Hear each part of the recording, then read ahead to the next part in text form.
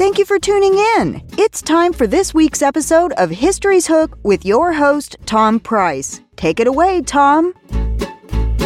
Good morning and welcome to History's Hook, where I guarantee that we'll get you hooked on history. I'm your host, Tom Price. Each week on History's Hook, we'll be bringing you interesting and informative stories from the past in an effort to connect the history in our own backyard to the big events that compose national and world history. We'll explore a new topic every week and bring in experts and eyewitnesses to the events and places we'll be talking about. This is not your high school history class. We're going to make history fun and compelling. We're going to get you hooked. Today, I am honored to have with us Sandra Seaton, a Murray County native. Miss Seaton is an award-winning author, playwright, and librettist. Her plays have been performed in cities throughout the country, including New York, Chicago, and Los Angeles, and her libretto for the solo opera From the Diary of Sally Hemings, set to the music by Pulitzer Prize, Grammy Award-winning 2007 Composer of the Year winner William Bolcom, has been performed at such venues as Carnegie Hall, the Kennedy Center, the Herbst Theater in San Francisco, and the Rialto Performing Arts Center in Atlanta. She received the Mark Twain Award from the Society for the Study of Midwestern Literature in 2012. She taught creative writing and African American literature at Central Michigan University for 15 years as a professor of English. Miss Seaton, welcome to History's Hook.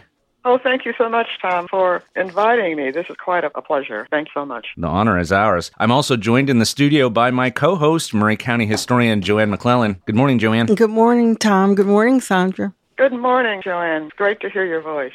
Miss Seaton, before we get into your impressive career, I'd like to spend some time on your family and your childhood years in Columbia, Tennessee. Your family goes back several generations here. You've studied your family history. What can you tell us about your family origins here in Columbia and in Murray County?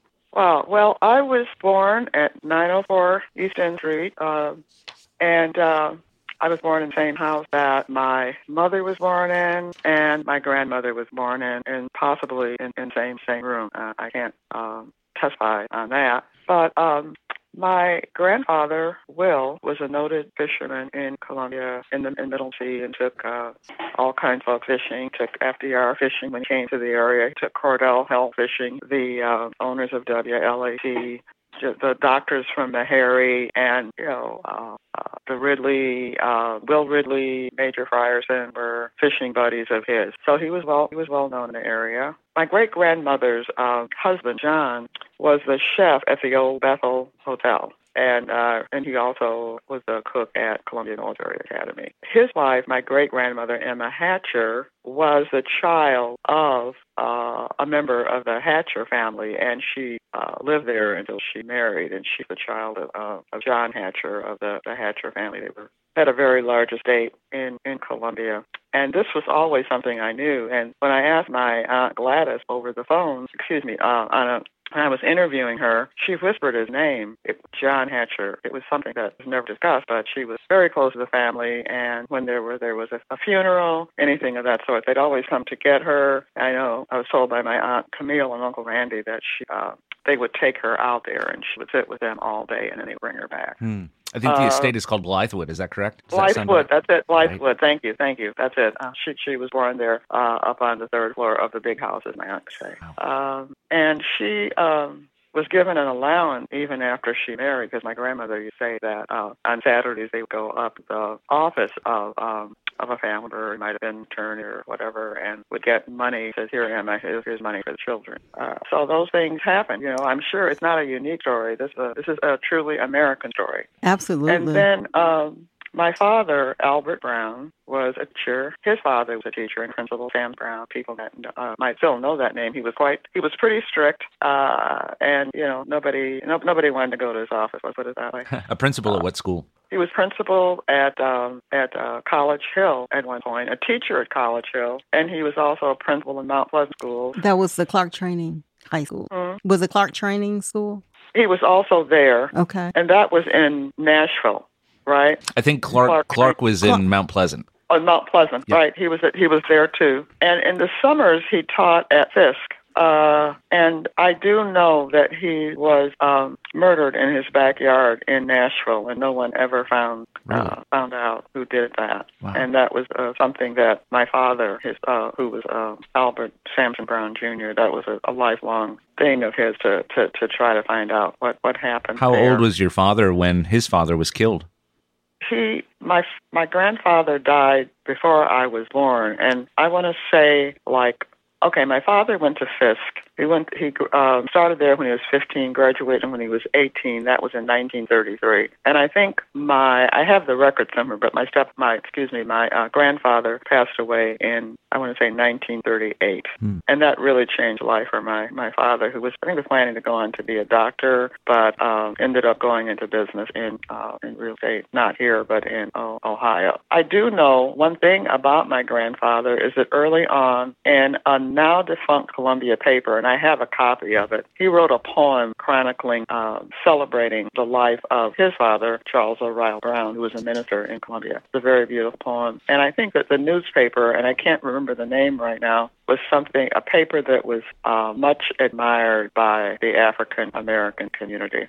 So creativity and creative writing sounds like it's a generational theme within your family. Yes, my grandmother, Emma, was very much the declaimer. She went around reciting Paul Laurence Dunbar at churches, at weddings, at teas. She would play ragtime piano at some of the at the parties and festivities and church fundraisers. And she did minstrel shows. She was the end man. And then her friend Rebecca Johnson, Herb Johnson's mother, was the interlocutor. They did those. So. And the reason I mention that is because another relative of mine, Flournoy Miller, went on to Broadway and wrote the book for Shuffle Along with U.B. Blake. He went to Fisk and made quite a name for himself there. Right. Mr. Miller has actually we've talked about him in a previous episode of History's Hook, very influential in early Black entertainment. Let's talk about him for just a minute. It sounds like he was a real influence on your grandmother, and by extension, you as well. That's right. He wrote is it a play? Is that how it began? Shuffle Along, or a musical. And one of the famous songs, I remember my parents singing the song when I was a kid, I'm Just Wild About Harry, who sort of became quite a famous and popular song. But Shuffle Along is hugely influential after its launch. It launched the careers of such notables as Josephine Baker, the first Black woman to star in a major motion picture, Paul Robeson, the great opera star and activist as well. They're all influenced by Shuffle Along, which Florence Mills. When William Grant Still was in the orchestra, the famed African-American composer was in the orchestra, and it was revived. There was a revival of it on Broadway a couple years ago, the making of Shuffle Along and the making of the musical with Fabian Glover doing choreography. I was actually invited to attend the rehearsal, but I couldn't make it because my house failed. It's had, like you said, it's had quite an influence. And Irving Miller, Flournoy Miller's brother, and also Quintard Miller, they were also quite influential in their time. Yeah, I was just going to ask about them because when I was studying Flournoy, I found out that his brothers were also involved. What about their connection to the Amos and Andy story? Well, Amos and Andy, he wrote, Flournoy Miller, as far as I know, I used to read about it quite a bit, and I haven't really read that much about it lately. He wrote quite a few of the early scripts for it, and it's kind of a complicated story, and there are a lot of ins and outs to it. I know that Flournoy also was nominated for a Tony Award, I think, posthumously for his work. So I love these. I love these stories that sort of go generationally, where you can pick up these themes within a family, and certainly creative writing and music are one of those themes in your family. Well, I want to say that I was told by my cousin Olivette, his daughter, that he wrote "Who's on First" for Abbott and Costello. Wow!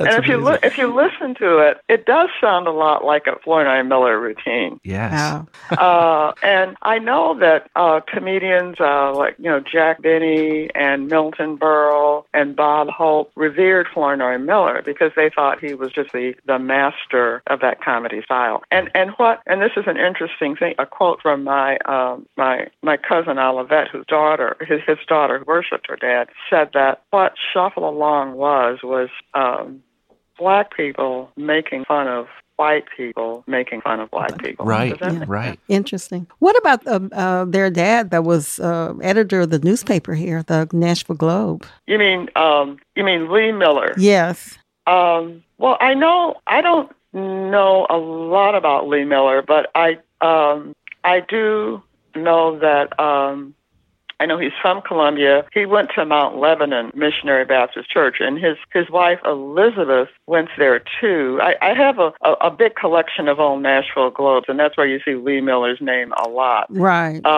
And Lee and W.D. Kelly of the Kelly family started a black paper in Columbia that I've never seen a copy of. It's called, I believe, the Columbia Spotlight.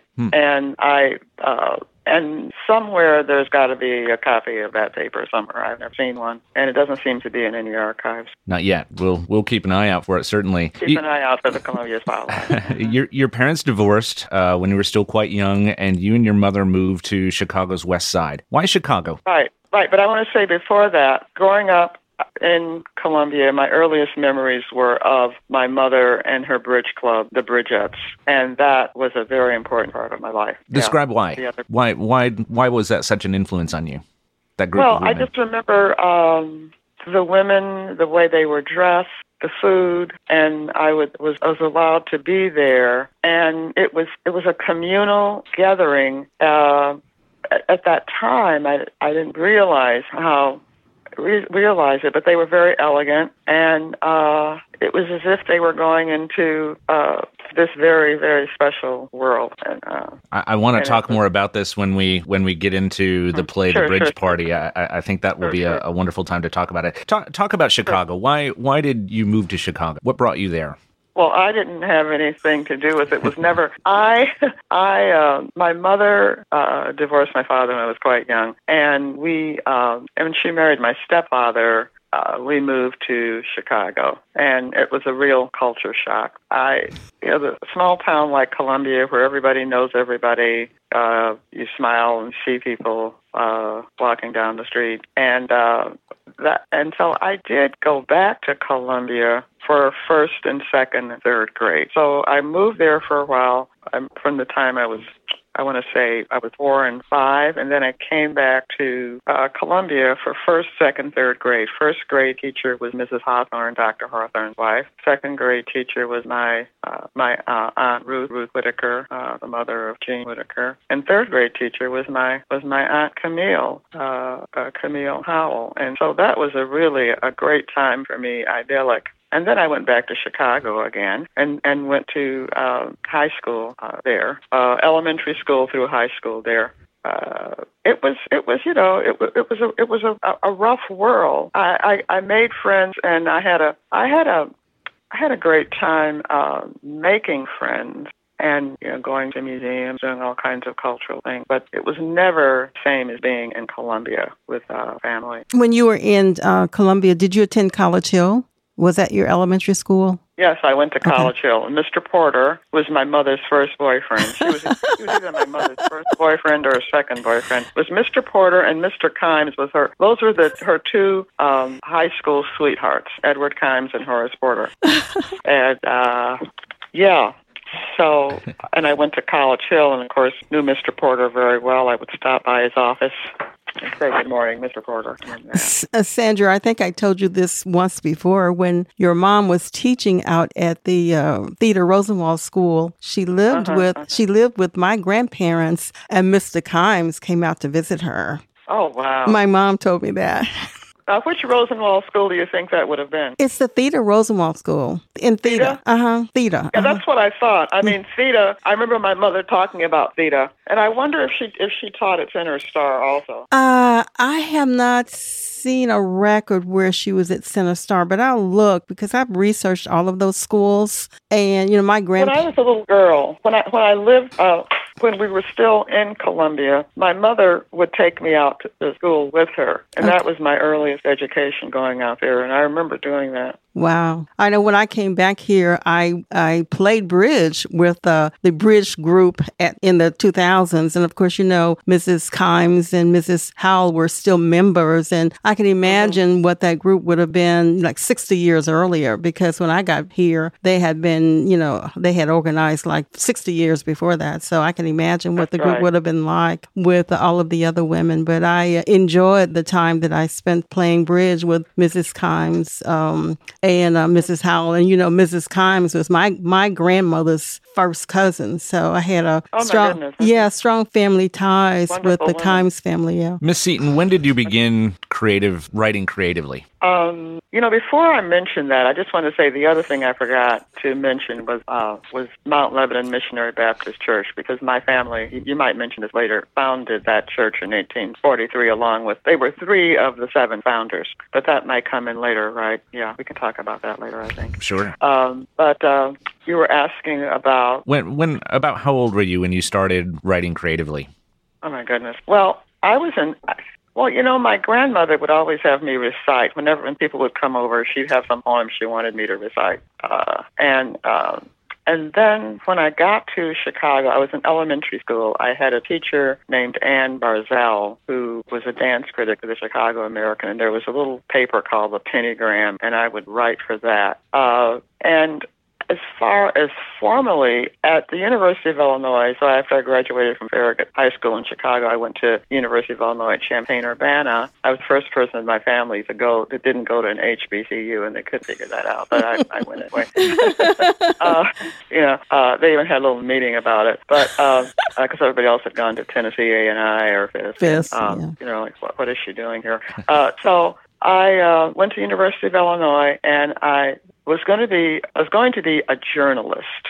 And after taking, a few of the journalism courses, I realized that there was this pull to creative writing. So I started taking the creative writing courses, and I ended up majoring in creative writing. And I did also take a playwriting course there from a guy named Webb Smalley, Mr. Smalley, and he was very encouraging. So that was my first serious attempt at being a creative writer when I took those courses at Illinois, and I studied with John Frederick Nims, who was who helped start Breadloaf with Robert Frost and John Ciardi. Mr. Nims also was the editor of Poetry magazine for a while when Henry Rago was on leave. So I think I had some pretty good teachers. And as far as the poetry goes, Mr. Nims was outstanding in what he was able to pass on to me. And, it was that coupled with my background, my own family background. And I think those two things stayed with me. It's really fascinating that how you combined your life experience and then having these connections with these pretty renowned writers and poets in the period that are sort of making your career blossom. You did graduate work at Michigan State, is that correct? Yes, and that was in creative writing also. And I studied took a graduate seminar with Robert Martin's Arthur Miller Scholar, and read all of Arthur Miller's work. And he was my thesis director, and I wrote the bridge party as a part of my thesis. And as a matter of fact, he had invited Arthur Miller there while I was there, so I did get to him. It was very nice. Really? Wow. What an opportunity. And so I did a lot of writing as a graduate student too, and just kept on writing. We will, I want to get into your career. We're going to take our first break, and when we come back, we'll continue our conversation with Miss Sandra Seaton. Don't go away. History's Hook with your host, Tom Price, will be right back after this brief commercial break. At Columbia Chrysler Dodge Jeep Ram Fiat, you can always count on us for a great selection of late model, low mileage, one owner vehicles. All have been thoroughly inspected and are ready to go. You can even save time and buy online with our online shopping tool. Looking to sell your vehicle? Great news! We're paying top dollar for your trade. All makes, all models, and in any condition. Trade in and trade up today. At Columbia Chrysler Dodge Jeep Ram Fiat, you can count on us. Hello, This is Rick Tillis with Tillis Jewelry in Columbia and Lewisburg, Tennessee. What are you looking for in a jeweler? Knowledgeable staff? Experienced goldsmiths? Or true custom designers? Experienced working with clients creating that perfect gift for a special loved one? Well, you have found them. Tillis Jewelry. We are this and so much more. Check us out at tillisjewelry.com or on Facebook and Instagram to see our latest creations. Tillis Jewelry, Columbia and Lewisburg, Tennessee. American Standard Heating and Air Conditioning is built to a higher standard, so you can focus on the problems in your life that actually matter, like the stair that only creaks when everyone else in the house is asleep.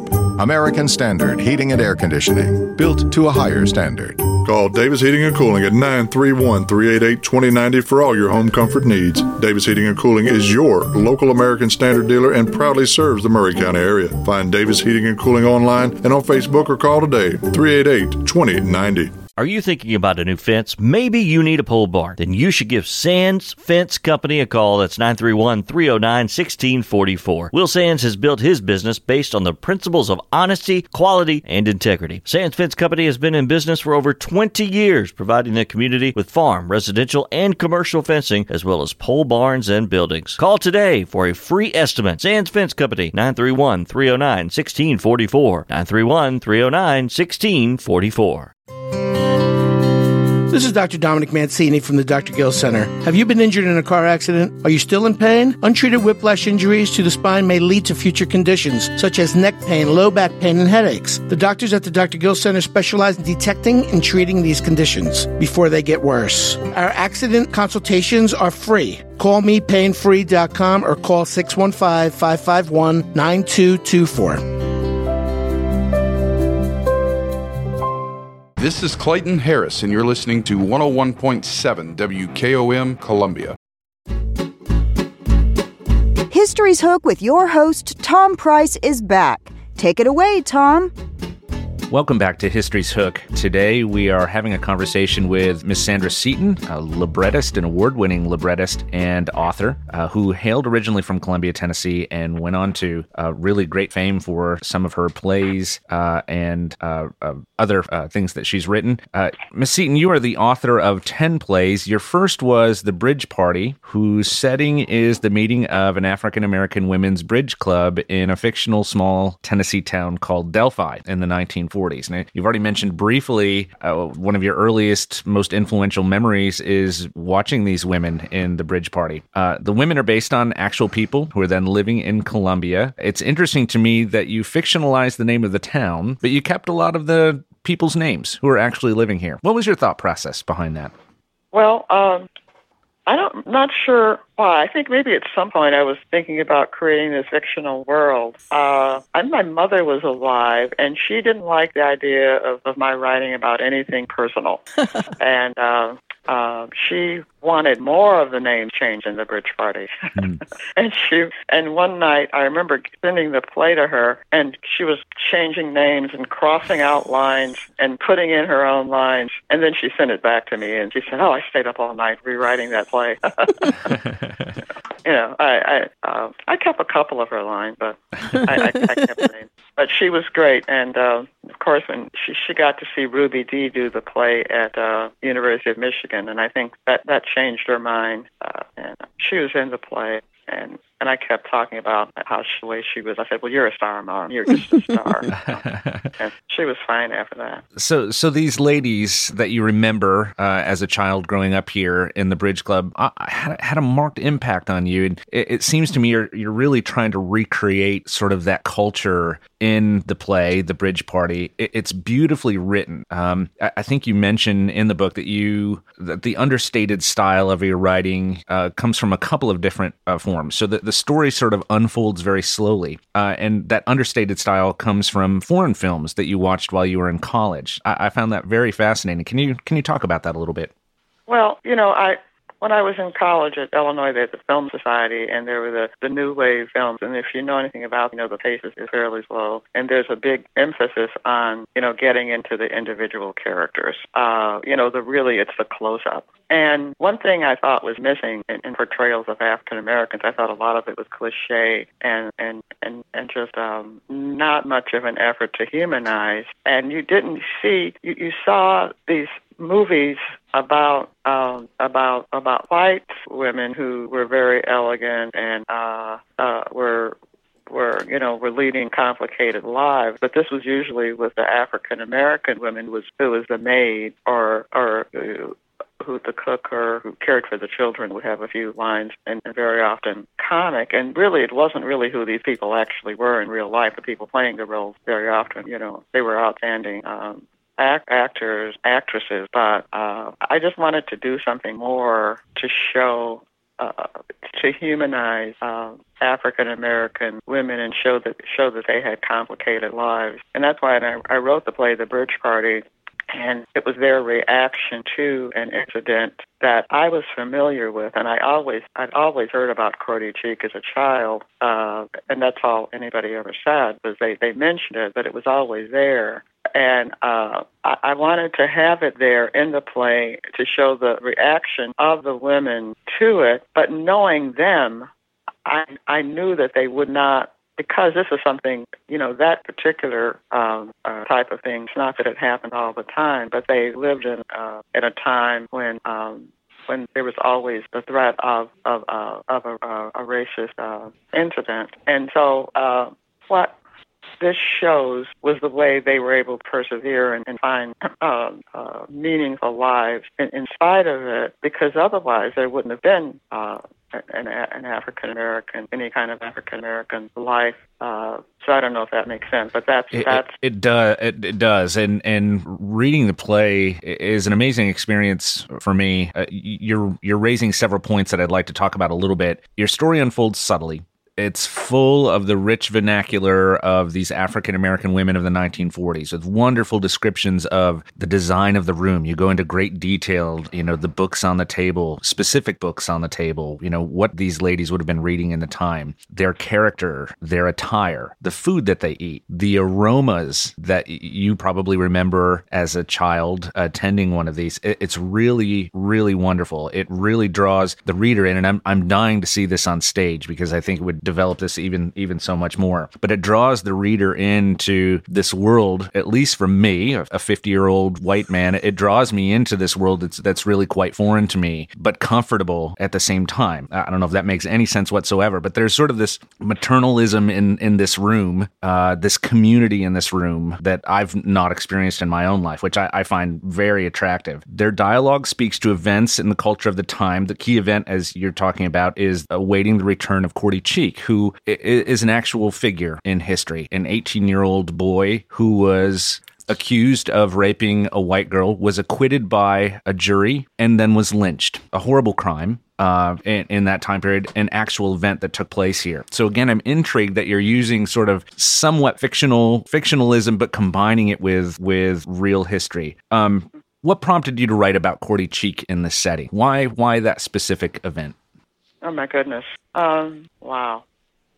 That is such an interesting question because, if you're an African American, history is such a big part of your life, and there's no way to detach yourself from it. It's as if, you're going on a trip, and you have this horse-drawn carriage, and you say, well, I'm going to go on the trip, but I'm going to detach a horse from the carriage. Well, you don't go anywhere. You just stand there, right? You just stay there. And that's what happens, I think, if you try to write without being hitched up. Right. If that makes sense. It does.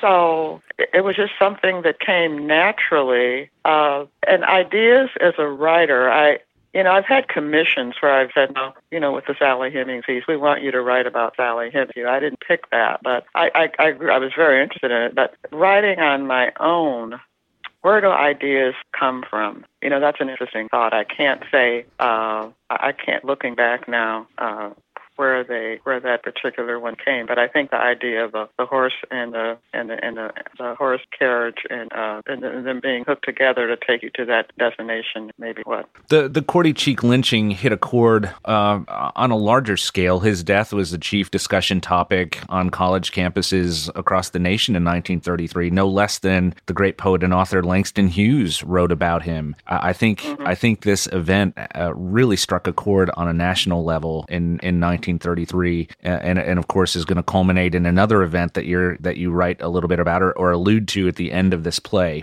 Events unfold slowly and elegantly in this play. We learn about these women. We learn about their lives and to some degree their history. As you said, history is so much an important part of who we are, and I think you do a beautiful job in doing that in the form of a play. They are strong women, obviously. When confronted with white authority in the form of local police, they show the expected deference, but you make it clear in your writing that they are in charge of the situation. They're playing out a scenario that they've dealt with for a long time. They're navigating a racist world and succeeding in it. Can you speak to that a little bit? Is that part of your own experience as well? Yeah, I think so. I think it is because they were relatives of mine. I've talked to my own relatives when they were alive. None of them are there now. About their confrontations with police during the Columbia race riots, not because of the race resistance, or however we would want to call it, and about the way they finessed when they were confronted with the National Guard or the police that were there, and just sort of got around them that way because. When you're dealing with armed people, then you have to be clever. And I knew that from my own grandmother, who was very good at that sort of thing. I was watching her, and one of my aunts who was out that night of the race riot, and was walking down the street, and their guard came up to her and asked her where she was going, and she said something like, "Born and bred in a briar patch." She said, "Well, go on." And that was that. But by the same token, they would have been the same ones that would have given money to have Thurgood Marshall come to town and would have helped in any way they could with the resistance. One of my earliest memories, and speaking about memories, was my mother. When my mother was a teacher, she must have been teaching at Theta, and she was. We didn't have a car, but she would drive out there. I was in the car with her at that time. This was in 46. I was there with her, and Mary Morton's son, Jimmy Morton, was going out there to school with us because, the schools were K-12. At least that's the way I remember them. There were people of all ages there, right? So Jimmy must have been in the trunk the whole time. When we got to the funeral home, and this is really, and kids know when something is going on. What I remember is that the tension was so thick you could cut it. You could cut it. It was just, and children know this, animals know this. You just know this sort of thing when something's going on. So we got to the Morton funeral home. They opened the trunk. Jimmy gets out and runs in the house.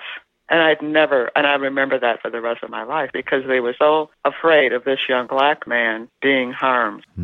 And I said, "Was that Jimmy or something?" "Yep." And he was running in the house. And that's how things were that night. Was this the day of the situation in Columbia? Was it the February 25th when that was happening? Well, I don't, I must have been 3 or 4 years old. Okay. So that's all I remember because, I know that the young men were being, being arrested and this sort of thing. And the Mortons, of course, were already involved. But I think all that had a big effect on me when I was writing The Bridge Party. It's amazing. The Bridge Party was performed at the University of Michigan, starring, as you said, the late actress Ruby Dee. What was it like seeing your work performed on stage for the first time? Oh my goodness, it was wonderful. It was sort of an out of body experience because the thing about collaborating is once it's almost as if it leaves you and then you see it there and it's a part of you. It's magical because when you hear words that have been on the page, when you see them come to life, that's really fascinating. That's incredible. And that people are able to deal with them and improvise. We had a really great cast that night. Besides Ruby Dee, there were a lot of veteran LA actresses who came along for the ride. When they heard Ruby Dee was going to be in the play, it was just it was quite amazing. I would think that it would make you feel vulnerable at the same time. You're putting a part of yourself out there for these people to see and experience. Well, I guess the vulnerability starts when you write it in the first place.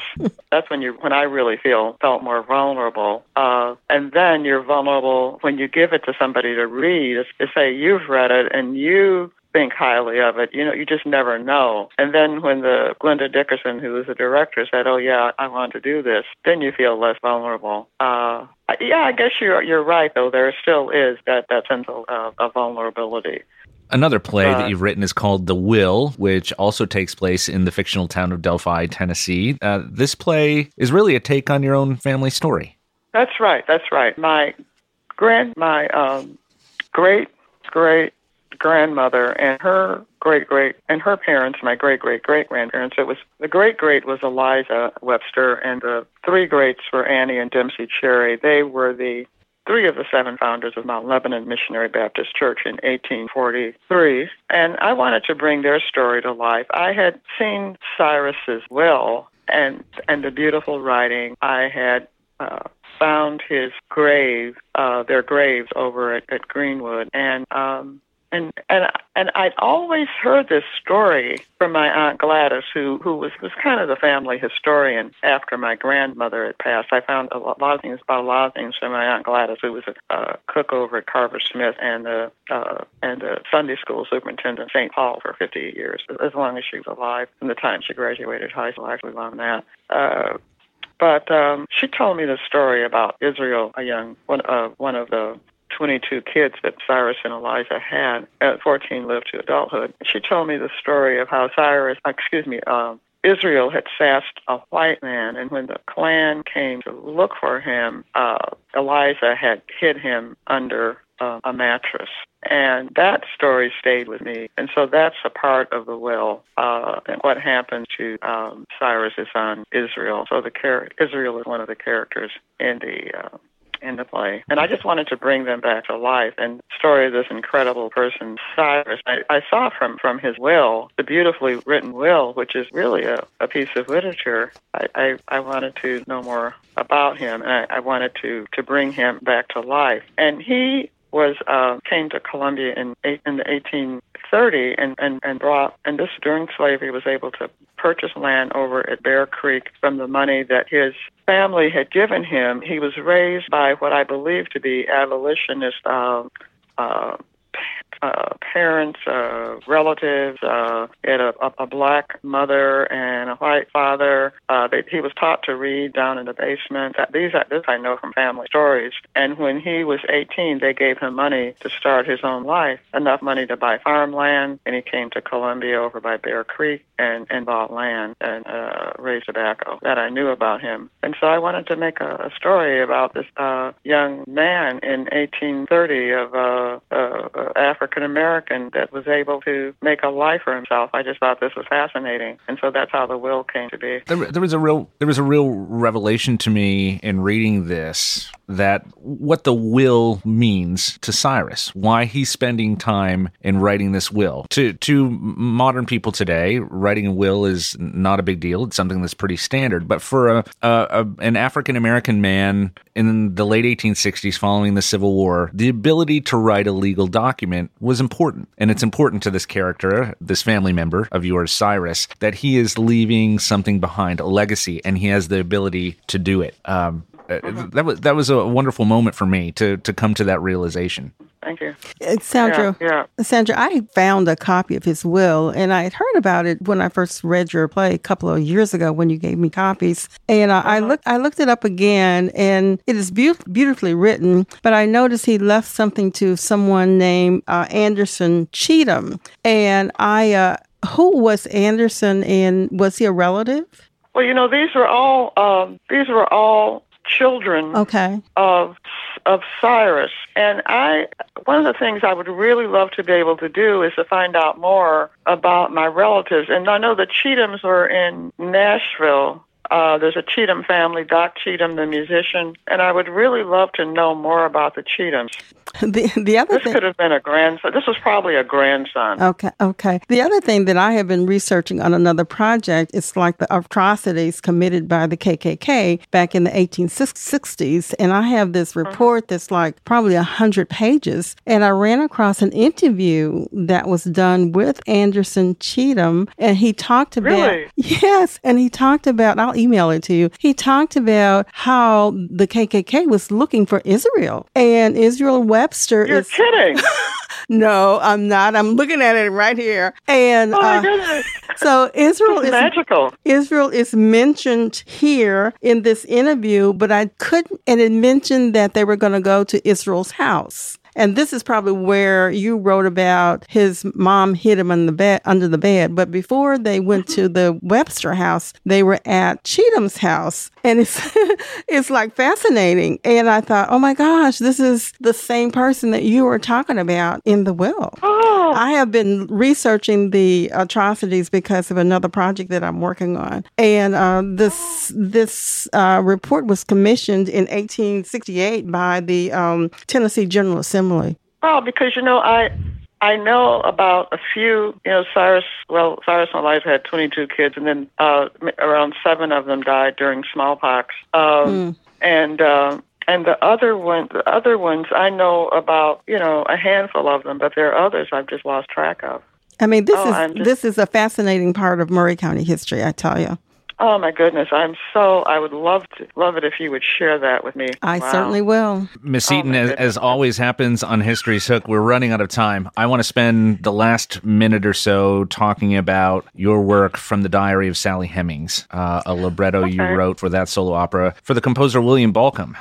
The fictional work is a depiction of the innermost thoughts of Sally Hemings, an enslaved woman of mixed race who is believed to have had a relationship with Thomas Jefferson. How did the project come about?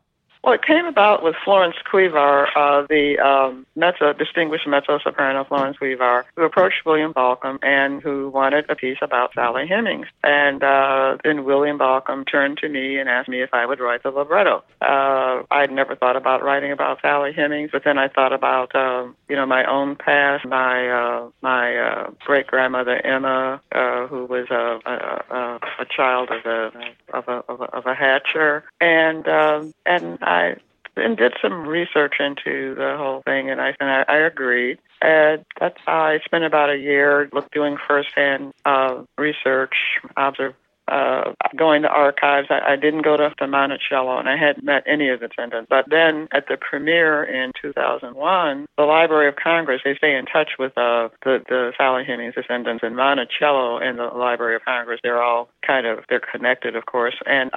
And so 45 of the Sally Hemings descendants came to the premiere at Coolidge Auditorium, Library of Congress, and I got to meet them, and that's when I was vulnerable again because I was worried about whether they'd approve of this, but they did, and I got a nice note back from a couple of them, Shea Banks and Julia Jefferson, saying thank you for honoring our great-great-great-grandma. Plus, they did like it, and so that really made it worthwhile. That must have felt amazing. I know William Balcom was a little reticent at the beginning to take on this project, but after reading your libretto was all in on it. He comments, and what a beautiful job you did. And a special challenge, I think, for you that Sally Hemings never left any written word. So you had to create something from your own mind based on all of the research that you put together. It must have been an amazing challenge.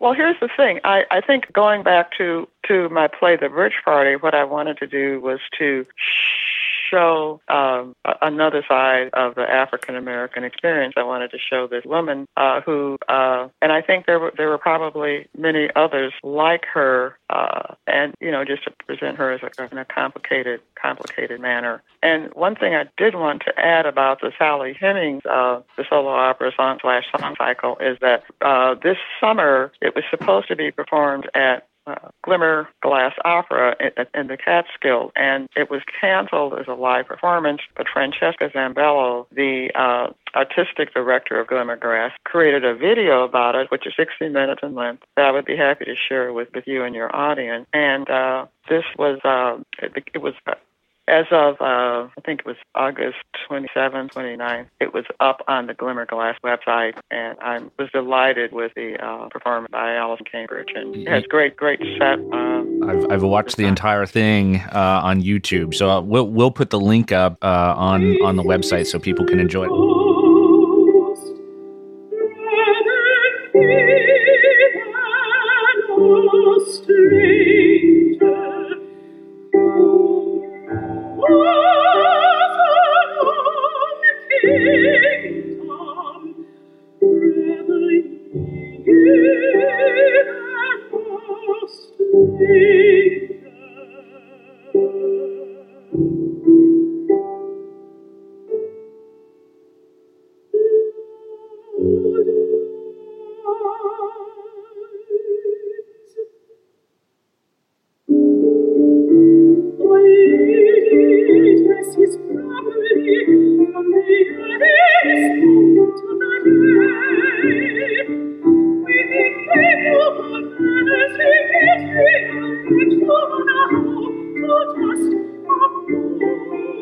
We're out of time today, but it's wonderful work.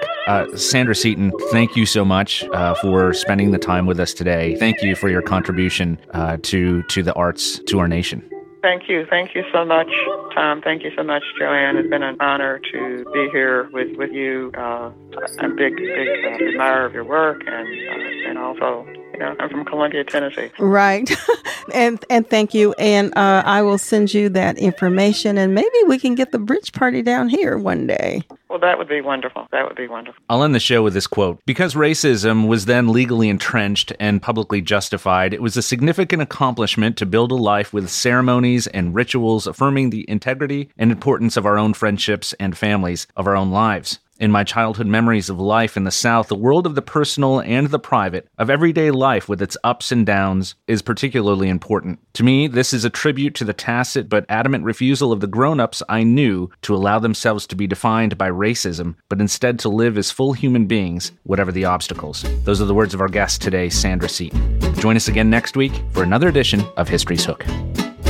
Thank you for joining us for this week's edition of History's Hook with your host, Tom Price. We hope you enjoyed today's show. Be sure to join us every Tuesday at 4 p.m. right here on WKOM 101.7 for a journey through time.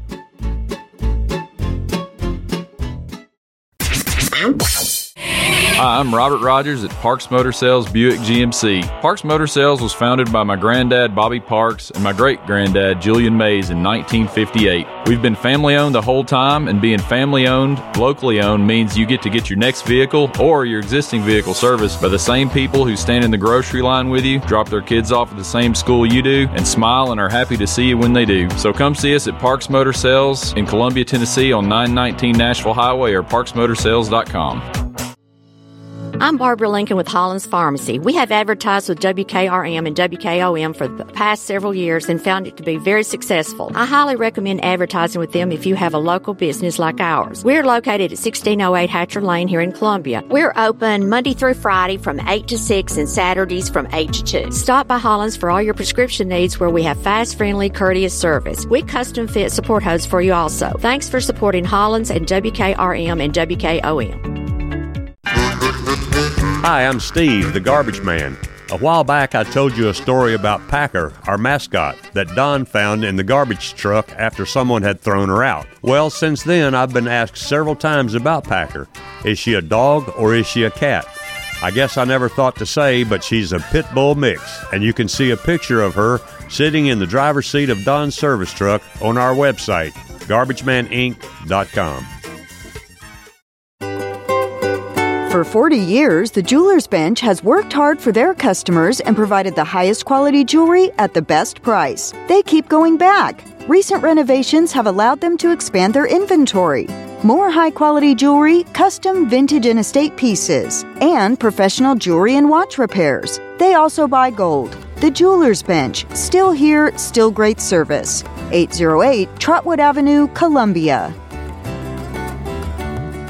This is Jim Ross, and you are listening to Front Porch Radio, WKOM 101.7, located in Columbia, Tennessee. One of the best things about having kids is grandkids. And one of the best ways to get them outdoors is to take them fishing. It will open up a whole new world of conversation and wonder. It's easy to get started. For more information and instructional videos to get you going, visit tnwildlife.org. Purchase your license at GoOutdoorsTennessee.com. Columbia Foodland is a locally owned and operated family grocery store with a full line of dry, dairy, frozen, meat, and produce items. We focus on keeping the freshest hand-cut meat and produce items daily with the most competitive prices in town. We offer weekly ad specials as well as in-store weekly specials throughout the store. Located at 427 West 7th Street in Columbia in the former Harris Foodland location. Columbia Foodland. We're here and ready to serve the wonderful people of Columbia and the surrounding areas. The crimson and white jerseys. Front court, to the rack, and the plunge. The sound of a buzzer beater. Got it to go as the buzzer sounds. The Roll Tide chant from the crowd. Three, count it, and he's fouled. It can only be Alabama basketball. Join the Alabama Crimson Tide right here. Pace off, Siako, count it, and he's fouled.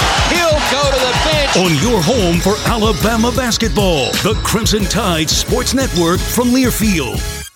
Every morning, I park my car across the street from my business, and I can't wait to get in there. That's pretty common for small business owners. We have the added satisfaction, however, of guiding hundreds of families with their retirement, education, savings, and general investments. We're a locally owned business that tries very hard to simplify a complicated world. This is Monty Sneed from Caledonian Financial in historic downtown Columbia. Securities and investment advisory services offered through NBC Securities Incorporated, member FINRA and SIPC. Hello, my name is Connor Mims. My wife Bradley and I live in Columbia, Tennessee in Riverside. I am a deck and porch builder and my wife is a second grade teacher at Riverside Elementary. My specialty is designing and building elegant and comfortable porches and decks. Let me work with you to design and build the porch or deck of your dreams. Give us a call today from our website, mimsmodernlandscape.com. That's mimsmodernlandscape.com and check out what we have to offer. Thanks.